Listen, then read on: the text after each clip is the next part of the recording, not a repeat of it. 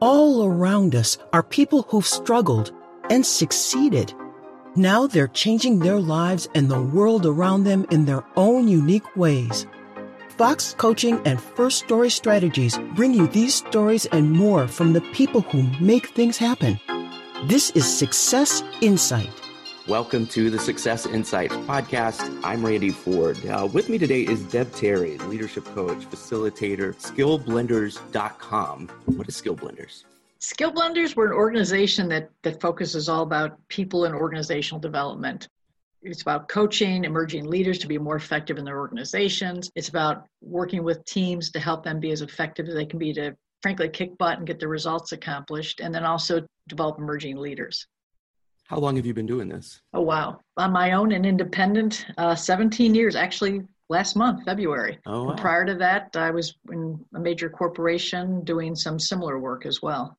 What made you want to make that transition? Well, it's, a duality. One, I was at a point where I was traveling a lot around the world, and my son was 11 or 12 years old, and the people at the front desk of the hotel over in Varese, Italy, knew him on a first name basis. And I said, okay, I got to kind of align my priorities right. He's our only son, and decided to do that. Plus, I wanted to do something I was really passionate about, which is working with people, basically emerging talent, and then also just doing a lot of team development and leadership development. I'm curious about those moments when you recognize that passion is kind of coming to fruition. So can you think of a time, without giving anybody's name or anything away, but can you think about a time recently when you've been like, oh, you know what, this is why I work so hard to do this? Yeah, it actually happened fairly recently. About a month and a half ago, I was called in by somebody I'd coached about 10 years ago. It was early in her career.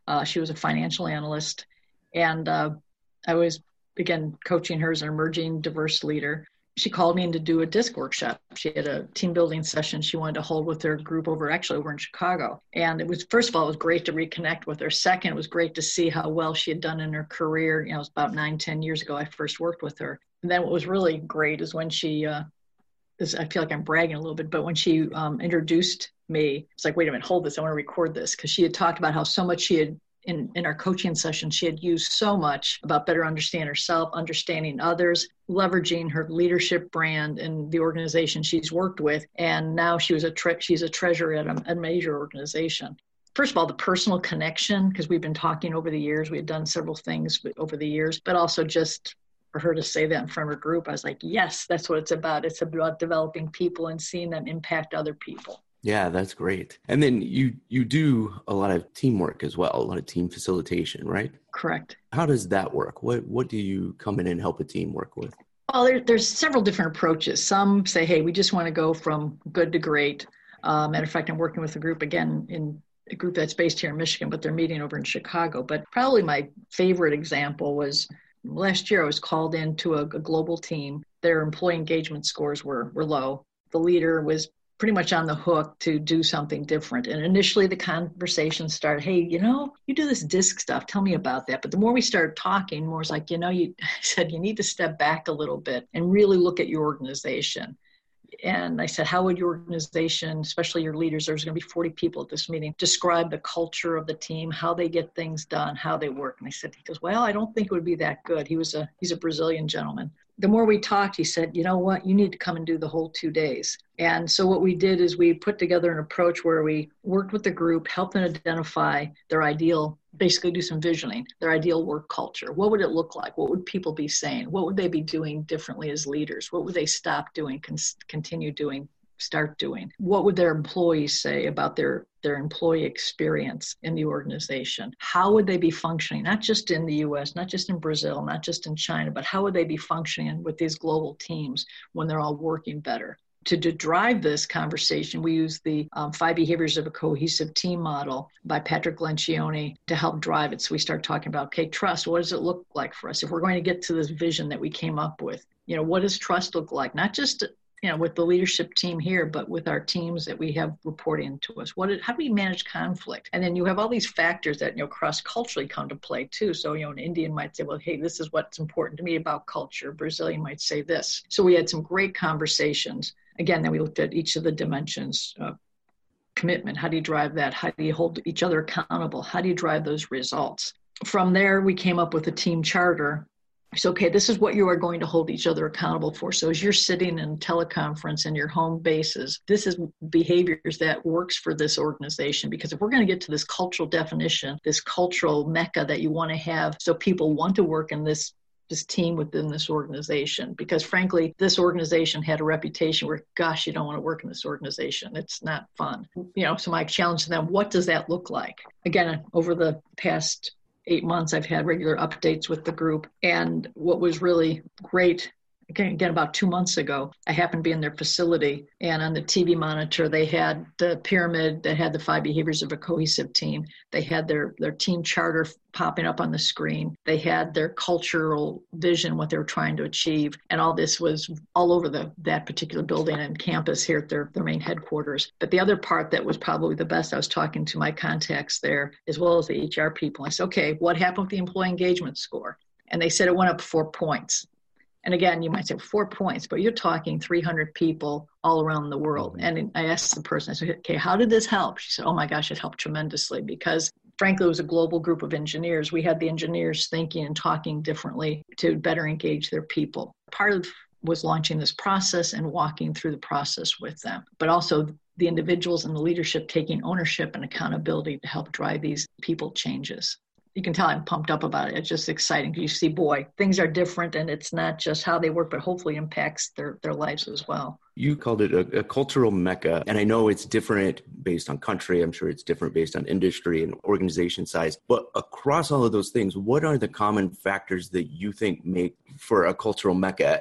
Specifically, somebody goes home Friday at 5. What did their week look like once they had been able to achieve that cultural mecca? What were the things that made that happen? I think number one, they felt valued and listened to, because those are things that are standard cross-culturally. Again, it might look a little bit differently based in the United States, or I go back to India, China, or Brazil, or Italy, but they felt listened to, they felt valued, they felt like they were part of the process. Because anytime you have a global organization, and I've done a lot of work in this space, what happens is the home base becomes almost like the victors. And even though you might have a strong presence in another location, where no matter where it is in the world, there's always this, okay, we're the little guys because we're located away from corporate headquarters. It becomes really important that there be this communication, this common identity, this common touch points that bring them together. And that transcends the way, if I'm in China, I might look differently because leadership is different, engagement looks different, the way you facilitate something's different. But you have this commonality that brings people together that is a touchstone. Plus, the organization has a high level of values, and the values become an enabler as well. And that's a whole nother topic, because, again, cultures view the values differently. Anyway, that's a topic for another podcast. Anytime I'm talking with somebody who is in this kind of leadership space and is having these successes, helping people be successful, I'm always curious what their professional path has been. What was your first job ever? First job ever. Well, I was one of those kids that was always looking for a hustle to make some money. I mean, way back when as a kid, my first paying job where I got a paycheck was in the Chicagoland area, and it's a minuscule amount of what it used to be. There was an ice cream parlor in Oak Park, Illinois, which is where I grew up, called Peterson's Ice Cream. And its roots were as a tea room, and then it involved an ice cream and everything. But it was the place to go after things in the community. For me, I waited tables, bussed, hostess, made food there and everything. And for me, and how some people might say that they're surprised, but I was really pretty shy. And what this enabled me to do is waiting tables. I met a lot of different people, a lot of great people. Matter of fact, we had a lot of people who were announcers with the Chicago TV stations that lived in the communities there, and they'd stop by. And Paul Harvey, I don't know if you guys remember Paul Harvey. Sure. Now for the rest of the story, was a regular customer. And just having conversations with people like that, it really helped me to work better with people, understand the needs that works, and just, understand what happens. Where prior to that, I was, again, somewhat of a shy kid. And those memories are good, and it really helped kind of set a foundation for me. Yeah, it's remarkable that you do still remember so much of that. I know it wasn't that long ago when you were a kid doing that, but that has been able to stick with you. Have you ever had just an awful job? Oh, gosh. I've been really lucky. I haven't had an awful job, but I work for somebody that I would not I would not say we could ever been best friends, but I learned a lot. He was not one of my favorite people, and I was not alone. He had a bit of an ego, and anyway, he was not fun to work for. There were some things, he'd set up a meeting at 6:00 in the morning, and then you'd show up and he wouldn't be there, but that's a whole nother story. But what I did learn from him, because I like to focus on the positive, because in spite of that, there was some positivity. The organization I worked for at the time was going through a lot of significant organizational change, and it was frankly chaotic. And what I did learn from him is how to keep focused, because in spite of the fact that, again, we'd never be best friends, he would keep us focused. Okay, why are we doing this reorg? What's happening? What's our role? And so as we were focusing our planning, our meetings with this, he would keep us on target, on track. And during that time, he provided stability in Iraq, not only for the team that I worked on in human resources, but I think for the people that we serve, we serviced within the organization during this really significant change.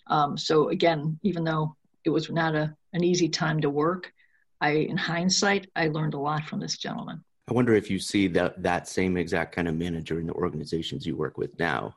That's a great question. I see a range of managers. Luckily, I haven't seen a whole lot of managers where people say, oh my gosh, he's absolutely horrible. It does happen once in a while, because sometimes people just aren't good listeners. I do see some really good managers where they help the organization, the people to prioritize things. They have what I like to see, a regular cadence of developmental conversations with them. And I like to see that. I have been called in, it's interesting, to do some quote unquote team development. And what you find out after the second session, that it's not so much the team, it's really the leader. And that's one of the toughest things to deal with. How do you approach the leader who brought you in and say, you're the problem in this situation? And so to answer your question, I do see a range of leadership. And in my experience, it was a bad leadership experience. Really, if you think about it, it was a bit of a dichotomy, because there was some great learnings and some things where, frankly, it was challenging.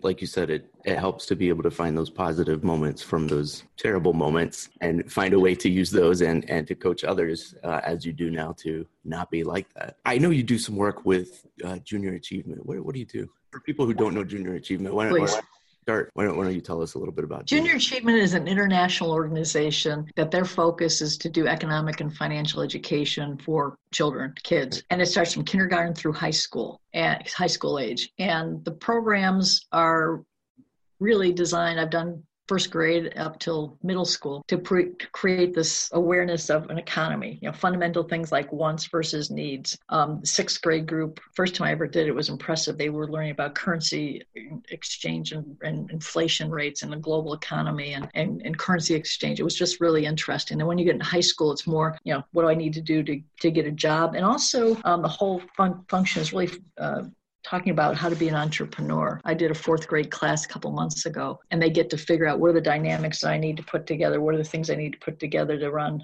a business. And they can choose if it's a hot dog stand or a restaurant or, bike shop. And I'm amazed at how much a lot of the kids know, even in fourth grade. I'll say, okay, name some entrepreneurs. And they'll say Bill Gates, Steve Jobs. And first of all, when I was in fourth grade, I didn't know what an entrepreneur was, and let alone an example of them. So It's pretty impressive. But I'm really passionate about this as well, because it creates some targets for a lot of the kids. It creates some awareness that maybe they didn't know about. And the other thing is that also the way the curriculum's designed, it really helps with a lot of what the schools are doing to create an understanding of the different types of resources. And I've been affiliated as a volunteer. Once upon a time, I was chair of the board for several years. I was on the board for about 10 years. And now I'm just a volunteer in the classroom, which is always fun. When they're working as a team like that, what kinds of organizational issues you see that mirror or do not mirror the things you see with the grown-ups you work with? Oh, you're right on with that question, because as I'm watching the students, I see the same sort of dynamics facilitating a leadership development class. You see the introverts, you see the people that like to bring the group together, you see the people that like to volunteer, you see people that don't want to volunteer. And even though they're, what's a fourth grader, 10 years old, you see a lot of those same things at that age as you would with a 35-year-old person in a class. And, they're learning a lot of the dynamics, but you also see a lot of the same behavioral traits, I guess, at that age. One of my favorite things to watch is those junior cooking shows. So the cooking shows where they have the kids who are doing it because they are 100% supportive of each other, whether it's a good thing or a bad thing. If they're pitted against each other, it's all hugs and clapping for each other. And it's incredible to see. And I'm glad you brought that up, because at that age, like up to about 4th or 5th grade, you'll see the hugs and support and all that. Then when you get into middle school, you'll see a slight difference as they quote unquote mature. But to your point, when they're that young, they're very supportive of each other. If somebody drops something, they're quick to get it. Or even, as I finish the class, the kids will run up and give you a hug. And again, it's just it's a fun dynamic. But I think again, as they grow up, it may change a bit.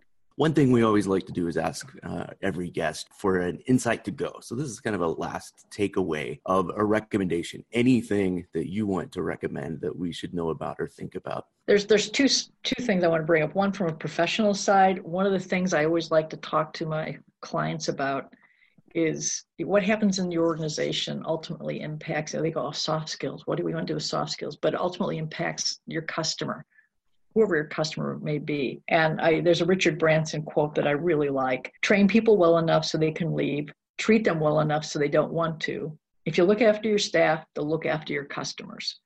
And it could be a small mom and pop organization or a global corporation like Ford or Whirlpool or whoever. It still holds true.